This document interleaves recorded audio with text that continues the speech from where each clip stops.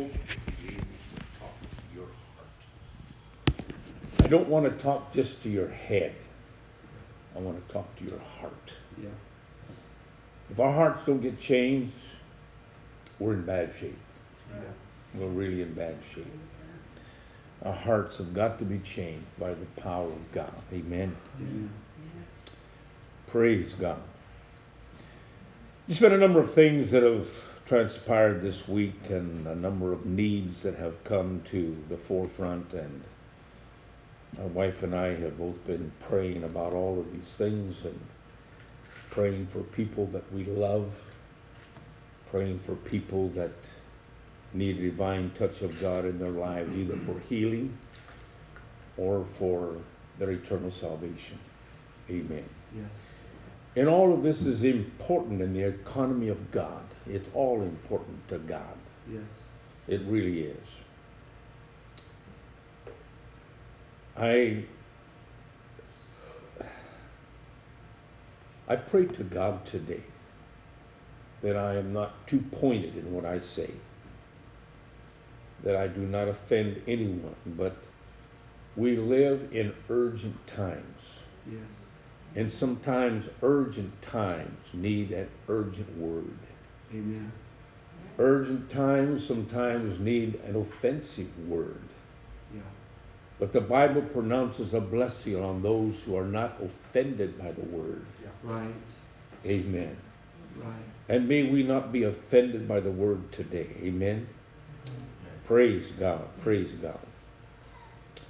I'm going to read a number of scriptures, and Sister Gina, I have not furnished you with a list this morning because what I have written here, I don't even know in what order I'm going to use all of this. I've just got it down here, that's all.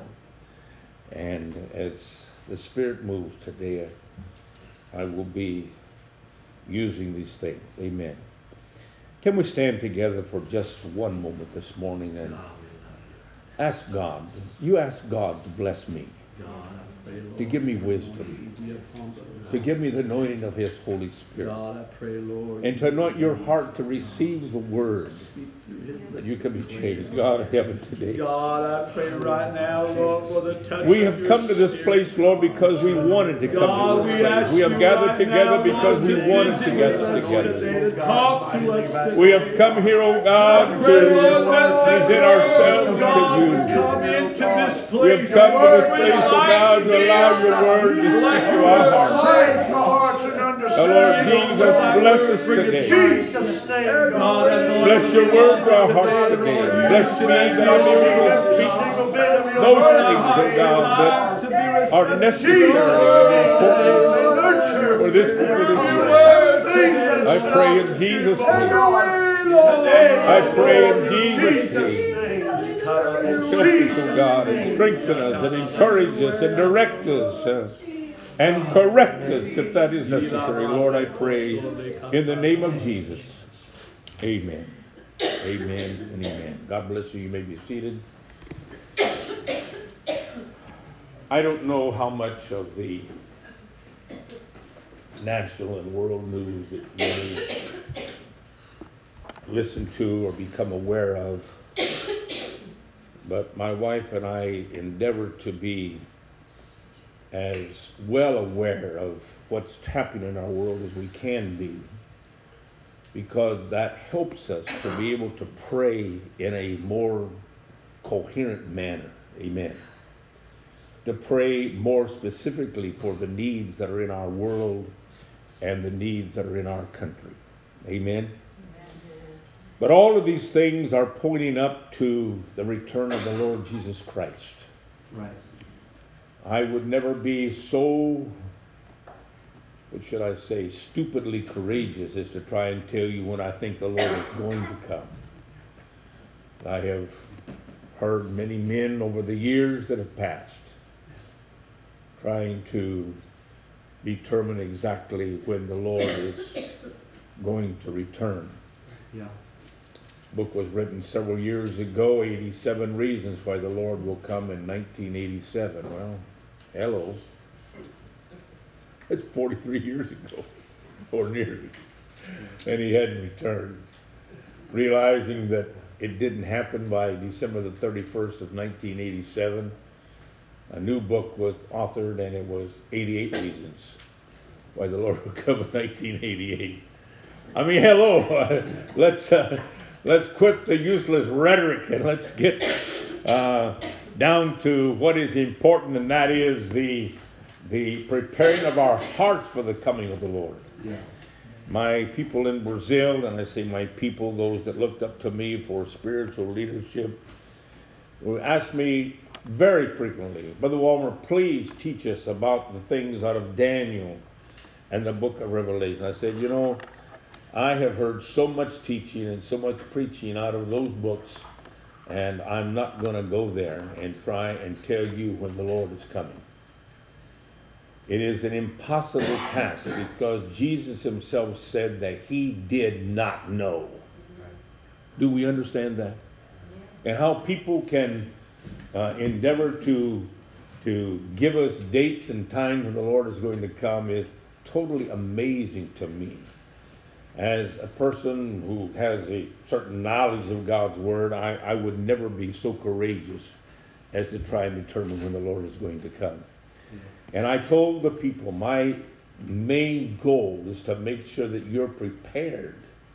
Whether you die tomorrow, whether Jesus comes the next day, whatever happens, that you are ready to go. Right.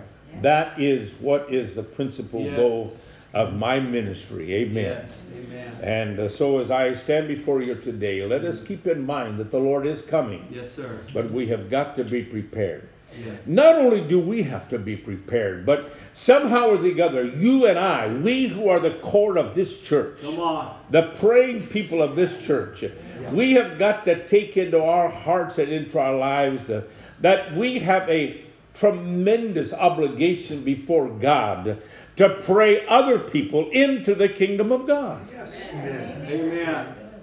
Amen. Yes, sir. To pray them into the kingdom of God. Yes. Praise God. Praise the Lord. Praise God. Hallelujah. For many people that are alive today,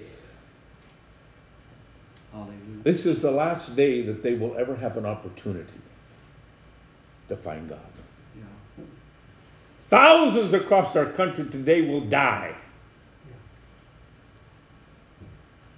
And they will be ushered into their eternity without God.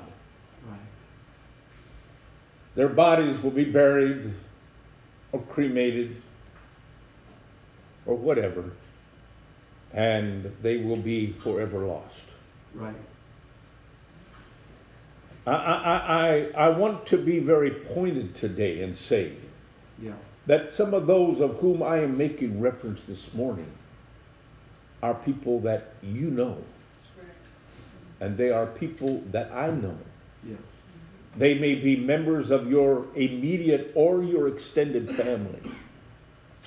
And as I mentioned, it was Wednesday night, wasn't it, Brother Camarina? I said that sometimes we are the only contact that those people have with God. Right. Brother Camarina came to me at the end of the service as we were praying. He said, Brother Walmer, would you please close the service tonight?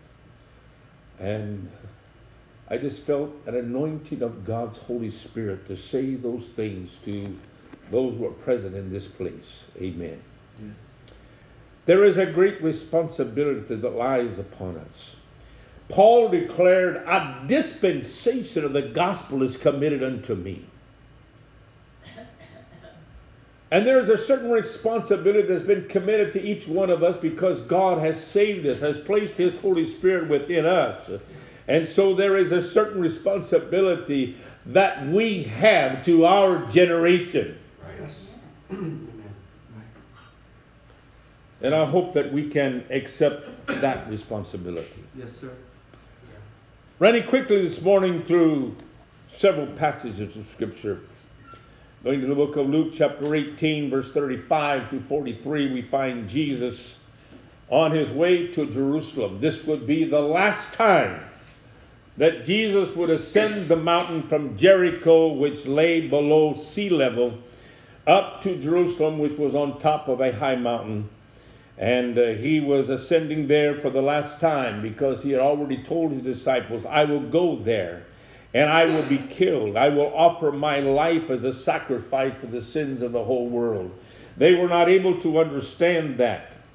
And so as Jesus was going in that direction, he had come out of Galilee, had traversed the rather long journey afoot down the east side of the Jordan River, had come to Jericho, crossed the river, and as he came into that city, it would be for the very last time. Do we understand that? Right. It would be the last time that he would go through that city. Right. And sitting beside the highway, there was a blind man. To him was being offered his last opportunity to receive his sight. And he cried out. And they asked him, be quiet. Don't be so noisy. And he cried the more, the scriptures tell us. Yeah. Until he attracted the attention of the Lord. And the Lord stopped the whole procession of people that was with him. And he said, call that man. And they called him. And the Bible says that he stood. And I have preached about this, Brother Cameron. He threw from himself that cloak. Right. And I have likened that to the life that he had lived and the sins that had pervaded his life for many years. He cast that aside. Right. And he went to Jesus. And Jesus said, what do you want? He said, I want to be able to see again. Yeah. And there's so many in our world today that are blind, spiritually blind. And they need to cast from themselves all of their thinking and their worldly thinking and say, God, I want to see again.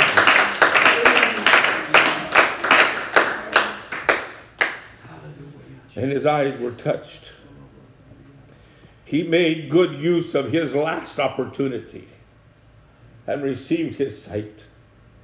The Bible does not tell us that he went back to pick up his cloak. He merely began to follow the Lord. Hallelujah. When we cast off the things of this world, all of its vanities, all of its wrong thinking, all of its wrong activities, when we come to God, we don't need those things anymore.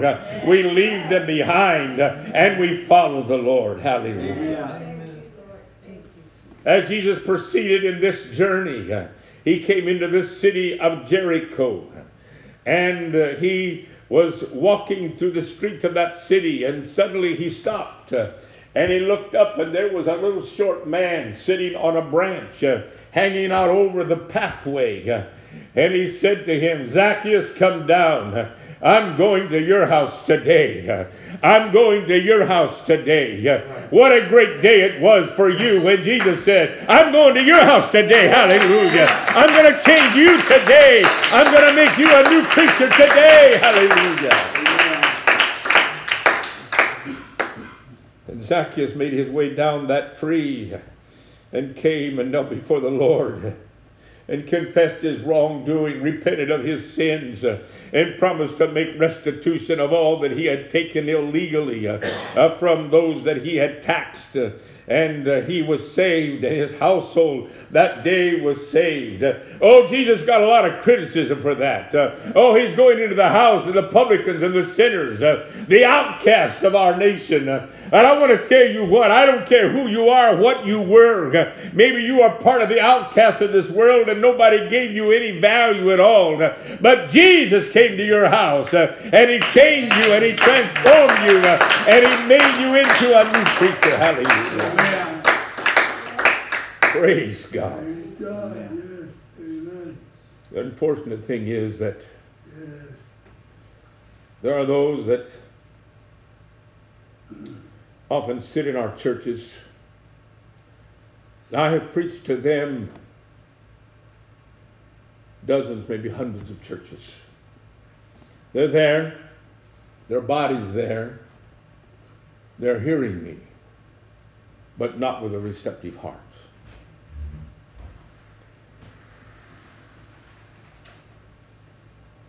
Second Corinthians chapter 6 and verse 2. For he saith, I have heard in a time except in the day of salvation have I succored thee. Help thee, that means. Behold, now is the accepted time. Behold, now is the day of salvation. Yes, sir. Now Right is now. the day of salvation. Amen. Please put it in your mind. Now is the day of Right salvation. now. Hallelujah. Not tomorrow, not next week, not next month. Yes, amen. Not after the 31st of December and we're embarking in 2020. No, today. Today. Amen. Remember this scripture as I proceed this morning. Today. There's some people that are playing so loose with God. They know something about God, but they don't really know God. Come on. Do we understand the difference? I hope you do. I can stand in this pulpit and tell you a whole lot about God. And you can walk out and say, I know a lot about God. But I want to tell you, that is not good enough. You've got to know God. To know Him intimately. You've got to have Him in your heart and your life. You've got to be changed by Him. You've got to think different. You've got to act different. You've got to speak different. Your whole being has got to be different because Jesus Christ came in and changed you. Hallelujah, hallelujah, hallelujah. We go back to the book of Judges, and there we find the story of a very strong man by the name of Samson. Very strong man. Did absolutely tremendous feats. But when it came to his spiritual life, he was a total failure. He was weak. He was frail. He was filled with all kinds of faults. And he never really gave God the glory for his strength. He never recognized what God had called him to do. And he was about setting his lust at peace and following the lust of his flesh. He says to his parent, I want you to go down to such and such place and get me that woman for a wife. She was a Philistine, and it was not permitted that the Israelites marry with the heathen Philistines. Right. But that is what he desired. And that was a sad story. And finally, Samson connected with a woman by the name of Delilah.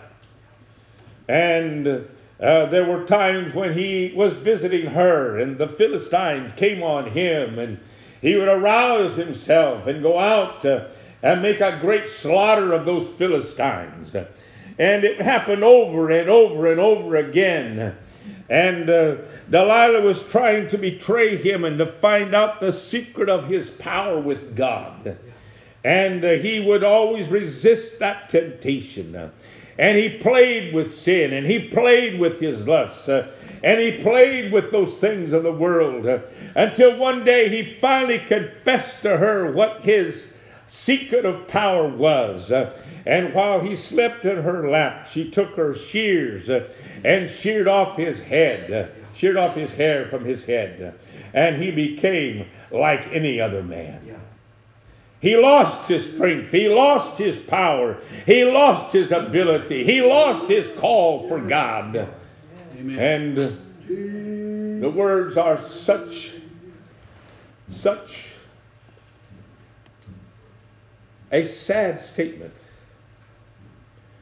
And so when the Philistines came again at her signal,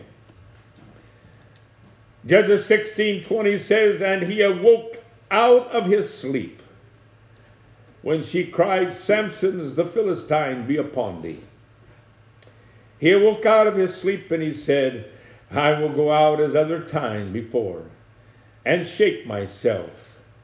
And he wist not that the Lord was departed from him. There's just been things that have been running through my mind. Things from my ministry in years past.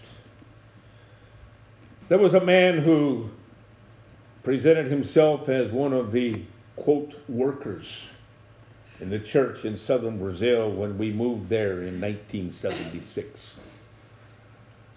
And I learned shortly the history of his life. It was a history of get in church and get out of church, and get in church and get out of church, and get in church and get out of church. It was years of the same thing. I tried my best to help to bring him up to speed and to put him in a right relationship with God. Finally, he began to have another one of his periods of laying out of church. And one day in prayer, God said to me, I want you to go to Manuel, his nickname was Nelini. I want you to go to him and tell him that if he gets out of church this time, this will be the last time. I tell you, that's a tough message to take to someone. Tough. So one Sunday morning after we had concluded our Sunday school, I asked my wife to wait for me in the church, and I made my way to his home and found him in the back of his small orchard of citrus trees. And I said, Nelino, God has sent me here to give you a message.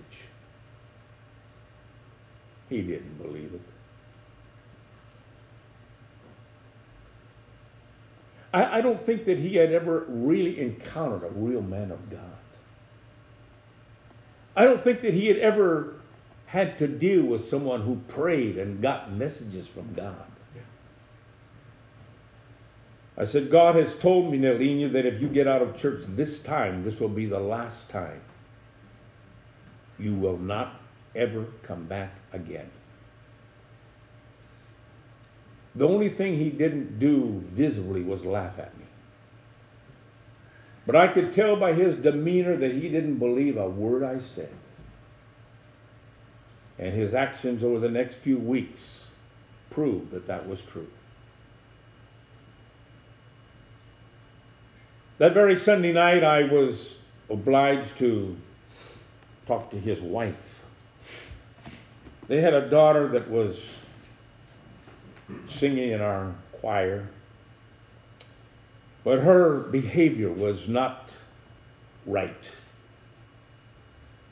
And I called her mother and her, and I said, I'm sorry, Elizabeth, but your behavior on the buses to and from your employment and your behavior on your job and with a certain young man that I know that you have proposed to have an illicit relationship with is not becoming of someone who is in a position of leadership in our church. Yeah. I am sitting you down. You will not be participating anymore in the choir. Yeah. Mother became angry, stomped back into the church and grabbed all of her 7 kids and left the church and never again darkened the doors of the church.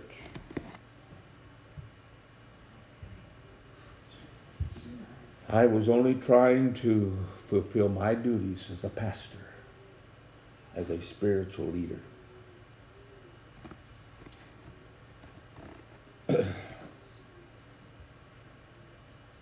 Jesus told the Jews, he said,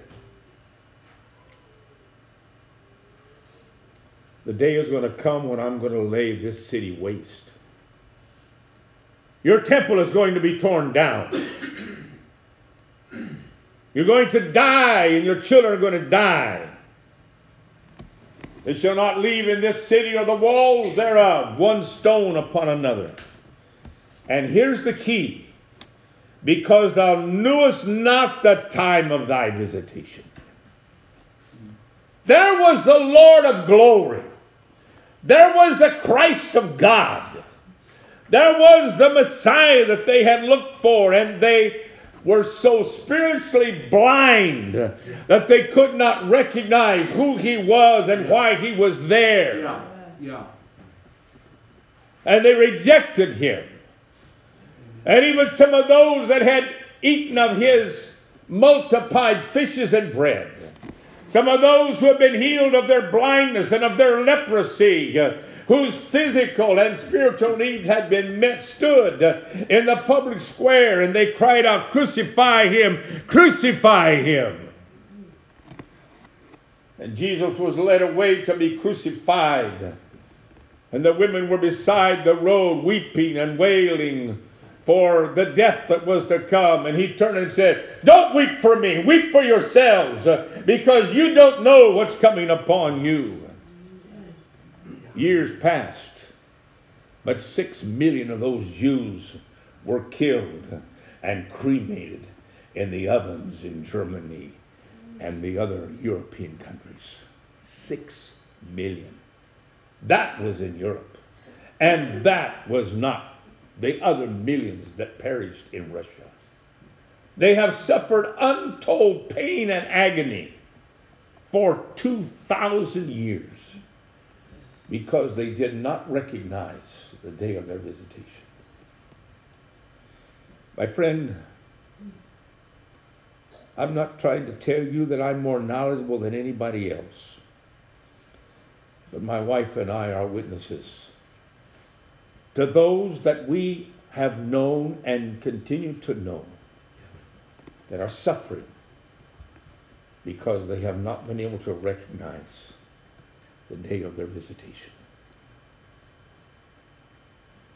I want to tell you, my friends, God is in this place today. Yes, He is. Yes, He is. His Spirit is moving in this place Yes, today. thank you, Jesus. Jesus, in John chapter 4, was talking to the Samaritan woman at the well. It was unusual that he would even be talking to her. It was not the custom for the Jews to talk to the Samaritans. There was a great bitter hatefulness between them. And Jesus said to her, "If thou knewest the gift of God, and what it is that saith to, and who it is that saith to thee, give me to drink, thou would have asked him, and he would have given thee living water."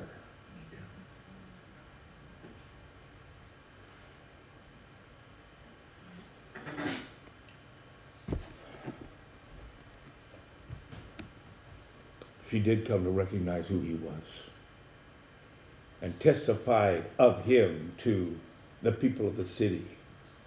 And they flocked to him, and he preached to them.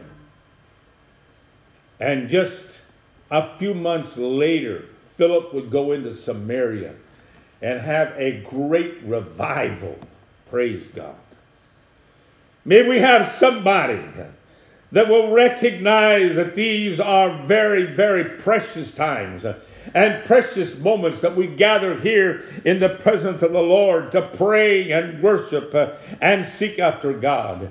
May we recognize the opportunities that we have to make our homes into a spiritual sanctuary, a place of prayer, a place of seeking after God. Hallelujah. That we can actually turn our homes into a temple of God, where people that come in there feel God's presence because we're praying and we're seeking God, and they can find God in that place. Hallelujah.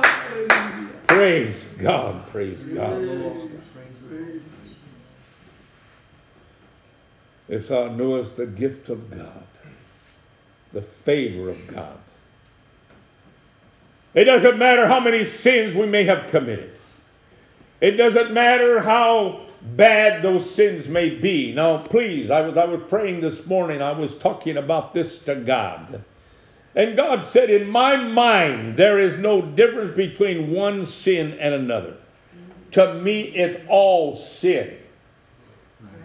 And to me, it can all be forgiven. It just has to be repented of. Yes, sir. Praise God. Yes, sir. Praise God. Praise God. Thank you, Lord. Doesn't matter how many sins one has committed. They can all be forgiven in a moment of time at the hour of confession and repentance. And behold, all things, old things will pass away. And all things will become new to us. It will be a new day that will dawn in our lives. It will be a new day that will come into our hearts. It will be a different perspective about life and God and everything that deals with God and eternal life. Hallelujah. Amen. I'm moving on quickly to the book of Acts chapter 17 verse 32. Paul was preaching to a group of people. And when they heard of the resurrection of the dead, some mocked. Raised from the dead? No. That can't be, Brother Josh. That can be. Because Jesus raised. And the Bible says, if you never understood that scripture before, let me tell you this morning. The Bible says that he raised as the first fruits of those that shall live. Hallelujah. That's you and me. Hallelujah. And anyone else that will embrace the Lord Jesus Christ as Savior, repent of their sins, be baptized, and be filled with his Holy Spirit. Hallelujah. Praise God. And others said, we will hear thee again of this matter. But they didn't. Because Paul would never come by there again. My friends, every time God moves on us, every time we feel the presence of God, every time we feel that something different that is from God, let me tell you, you better take advantage of it. Yes, you better take advantage of that moment. And you better seek God. And you better pray. And you better get into God's presence. Because that opportunity may never come by again.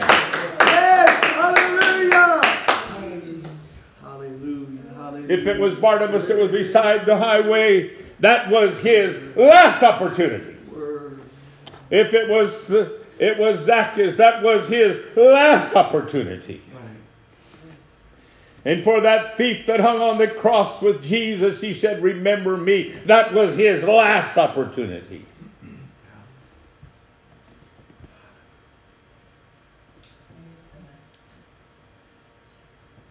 Acts chapter 26, that is verses 28 through 30.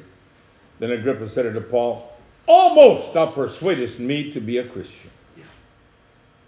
Almost, Paul. Almost. I'm not completely persuaded, but almost. You almost got there, Paul. No, it wasn't Paul's fault. It was Agrippa's fault. Because he hardened his heart against the message that was preached. Oh, God. May we never harden our hearts against the message that comes to us from the Word of God. May our hearts always be open to God. God, talk to me. Communicate with me, God. Praise God. Yes. Hallelujah. Yes. Hallelujah.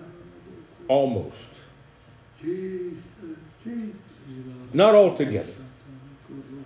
But Paul went on to say, and Paul said, I would to God that not only thou, but all that hear me this day, were both almost and altogether such as I am, except for these bonds. And when he had thus spoken, the king rose up, and the governor, and Bernice, and they that sat with them, and they left, and they walked out, never to hear that message again, never to feel that moving of the Holy Ghost again. My God!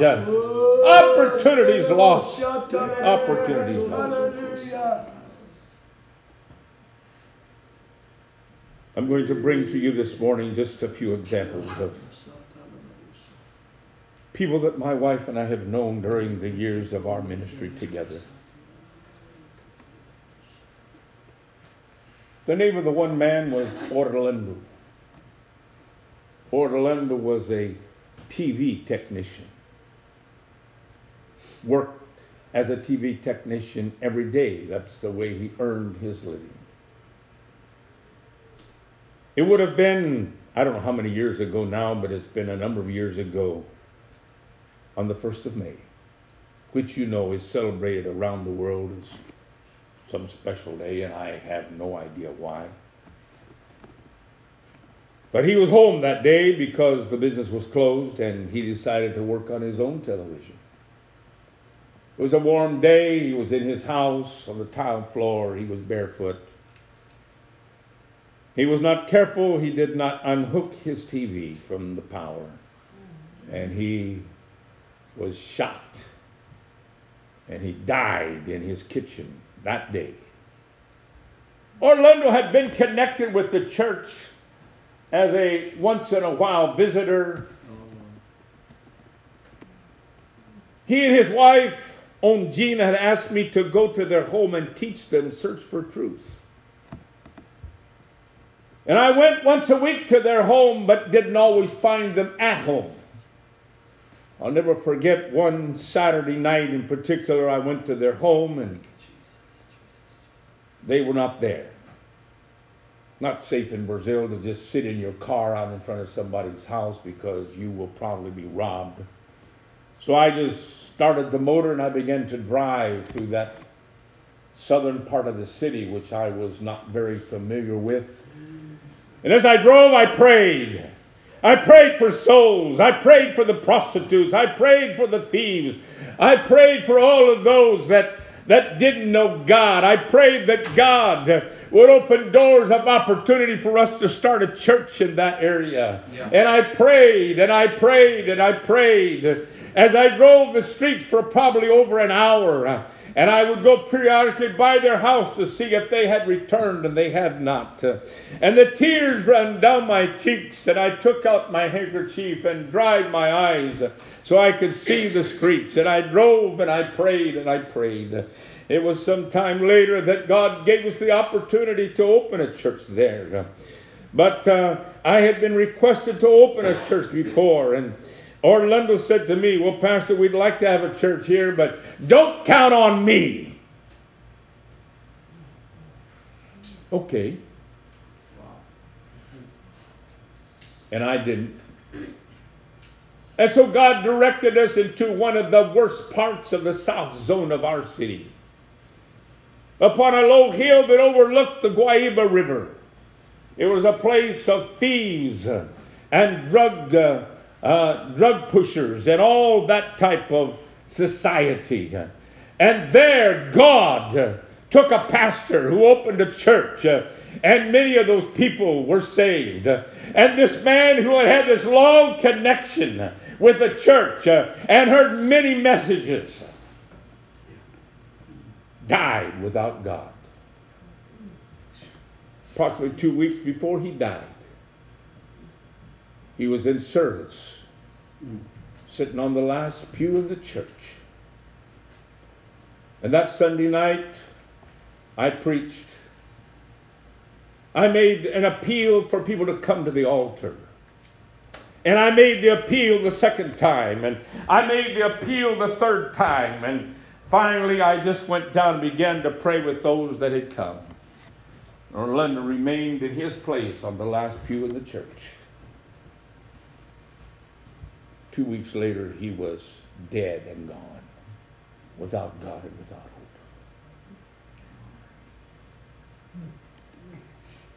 Her nickname was Shusha, named after a very famous TV personality in Brazil. She was a very simple person, lacking perhaps some of the qualities of the mental qualities of people that were in a sound mind. But she was in church one Sunday night. And our Sunday night services were always power-packed. I would preach for no less than an hour every Sunday night to give everybody an ample opportunity to hear the gospel. And there was never a Sunday night that went by, I don't believe, that I didn't mention the essentiality of repentance and water baptism and the infilling of the Holy Ghost. And that Sunday night would have been no different.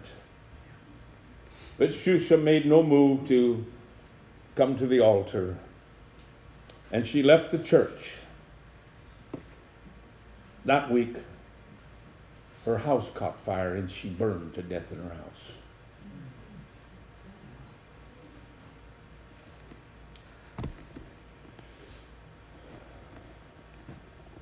Sad stories.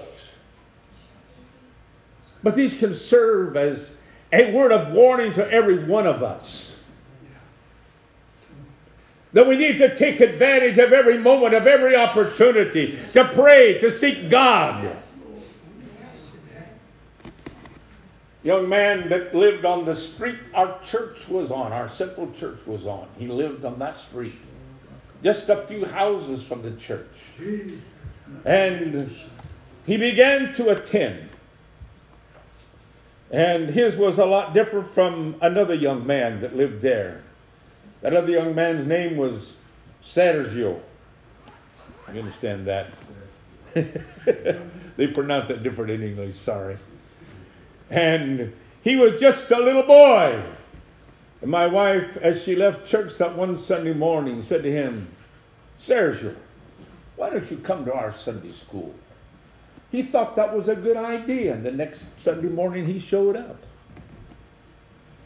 And he brought his mother eventually. And eventually his father came in. And most of his family got in church. And eventually his older brother became the pastor of the church.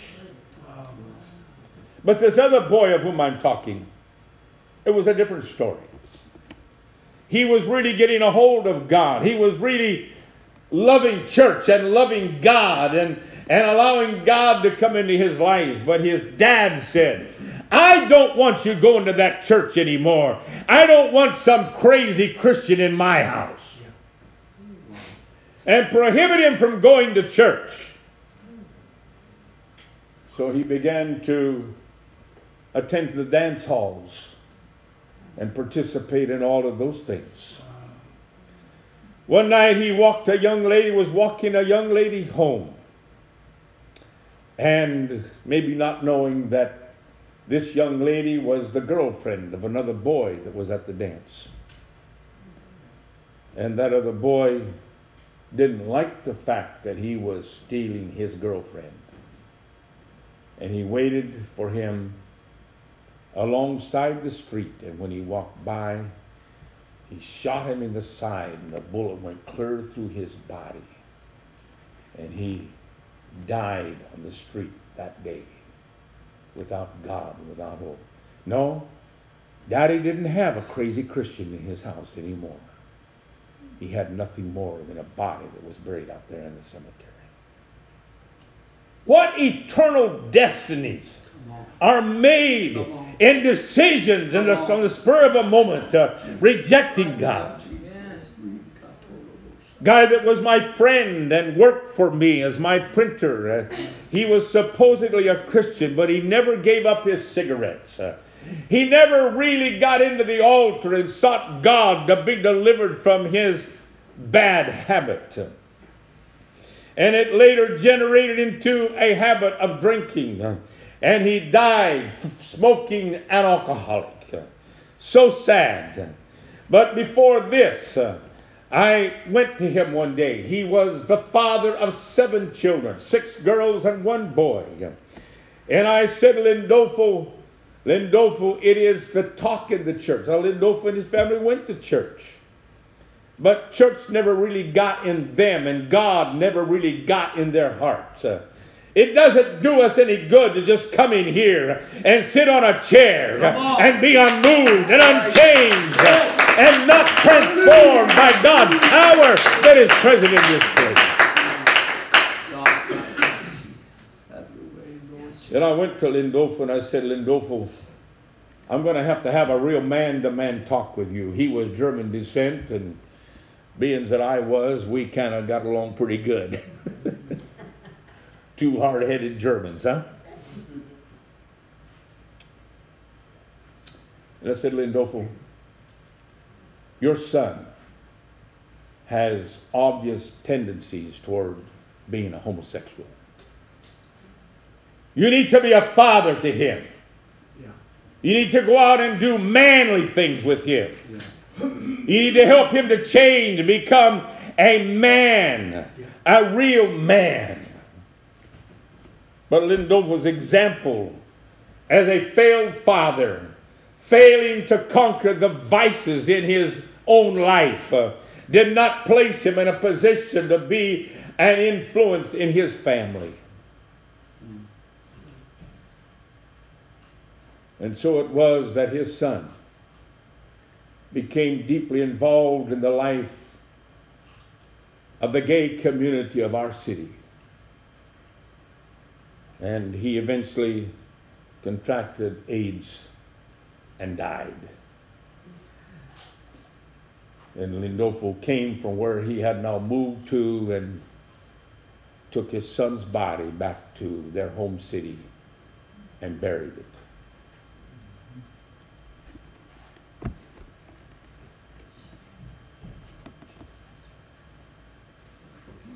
Let me give you one more example. Carlos, the man that became the pastor of the church that I had pastored for over 20 years, was dealing with a young man, and he was the brother of one of our ministers. He was involved in a life of sin, a life of drug and drug use and all of that. And Carlos was always onto him saying, you've got to get in church. You've got to give your life to God. You've got to change.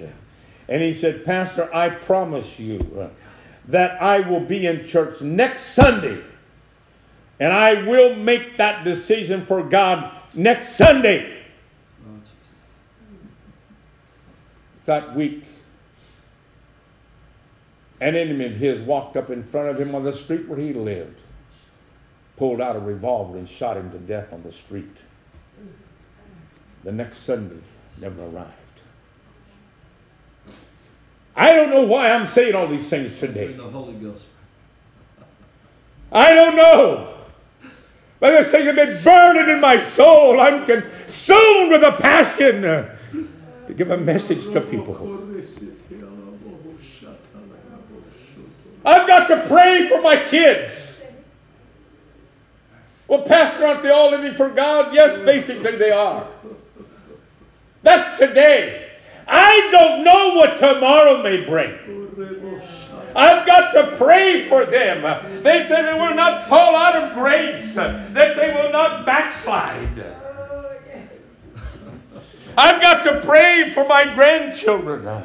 Yes, they're in church and apparently serving God, but I don't know what tomorrow holds.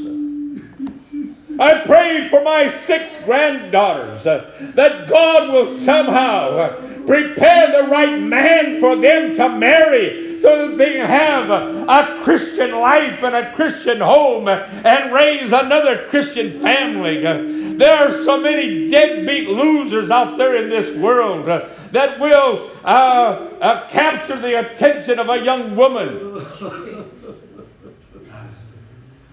And so I pray for my granddaughters. God, there's somebody somewhere. For some of them it's very early, but it's not too early to pray for my 6-year-old. It's not too early. God can begin to prepare another 6-year-old male heart to become her husband someday so that they can form a beautiful union before God and man and have a Christian home and raise Christian children.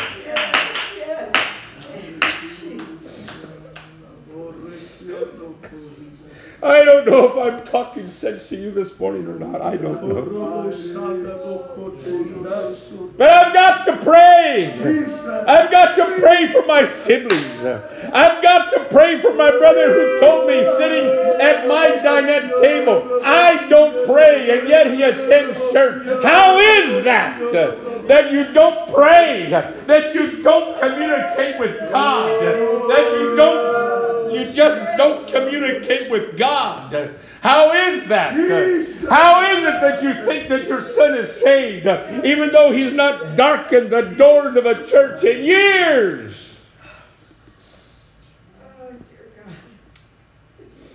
Oh God. Oh God. Oh God.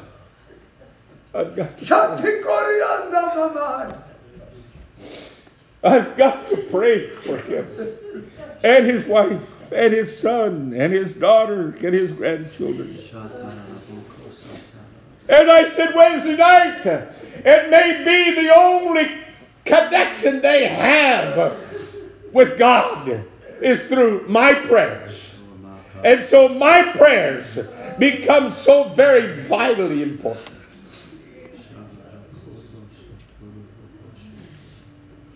I don't know. My sister took a very, very wrong turn years ago in her Christian life, where she began to attend at Long Island, New York years ago. She helped to begin that church.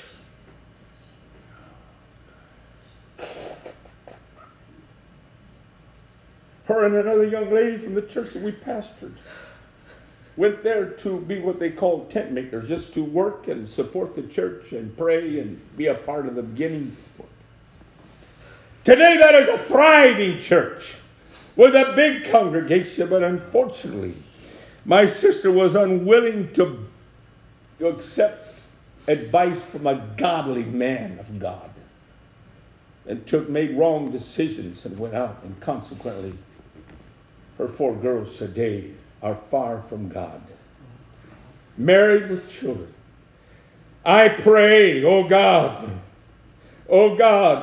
save Carol Ann and her husband, save Bobby Ann and her husband, save Melissa Ann and her husband. Yes, I do that, Mother Miguel. I call them by name.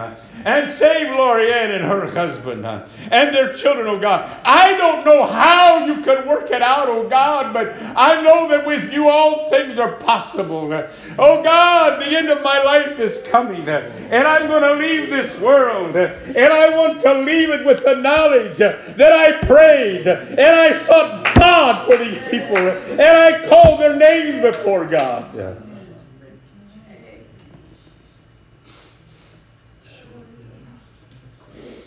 Oh God, oh God, oh God, oh God.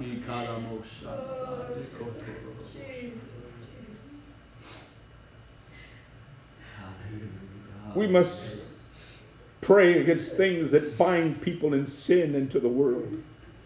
We must pray specifically.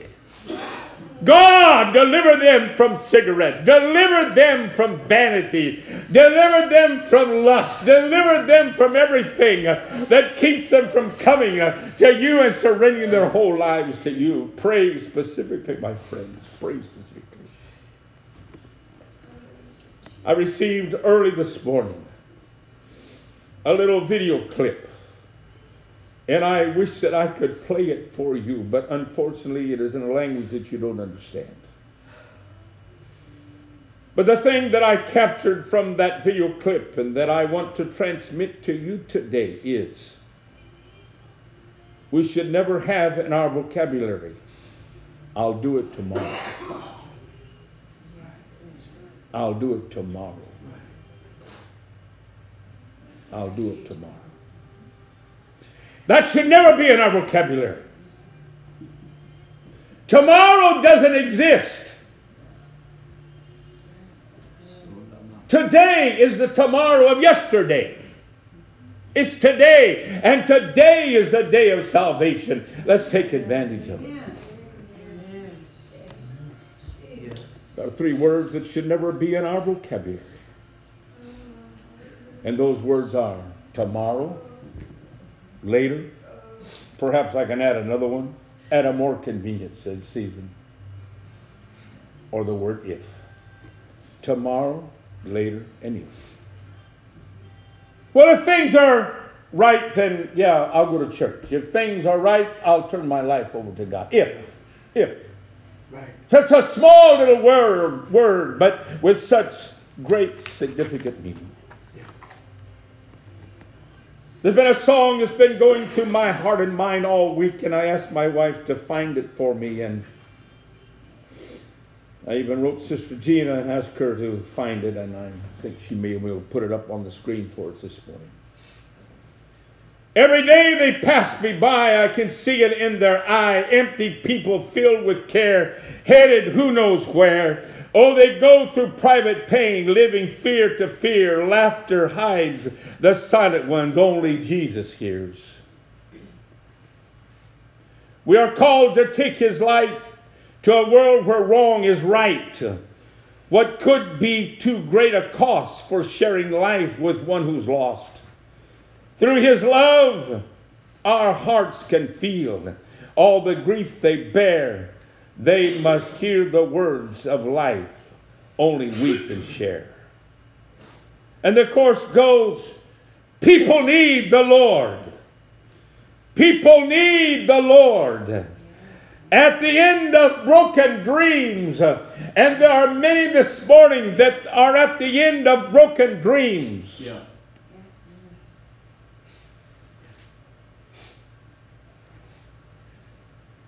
He is the open door. People need the Lord. People need the Lord. When will we, not them, when will we realize that we must give our lives for people need the Lord? Yes. People need the Lord. Would you stand with me?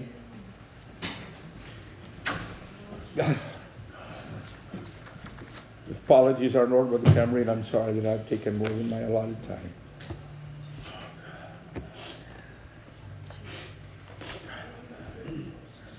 Bow your head. It's a time, it's a moment to seek God. God, this morning, Lord, this morning, as we sit here.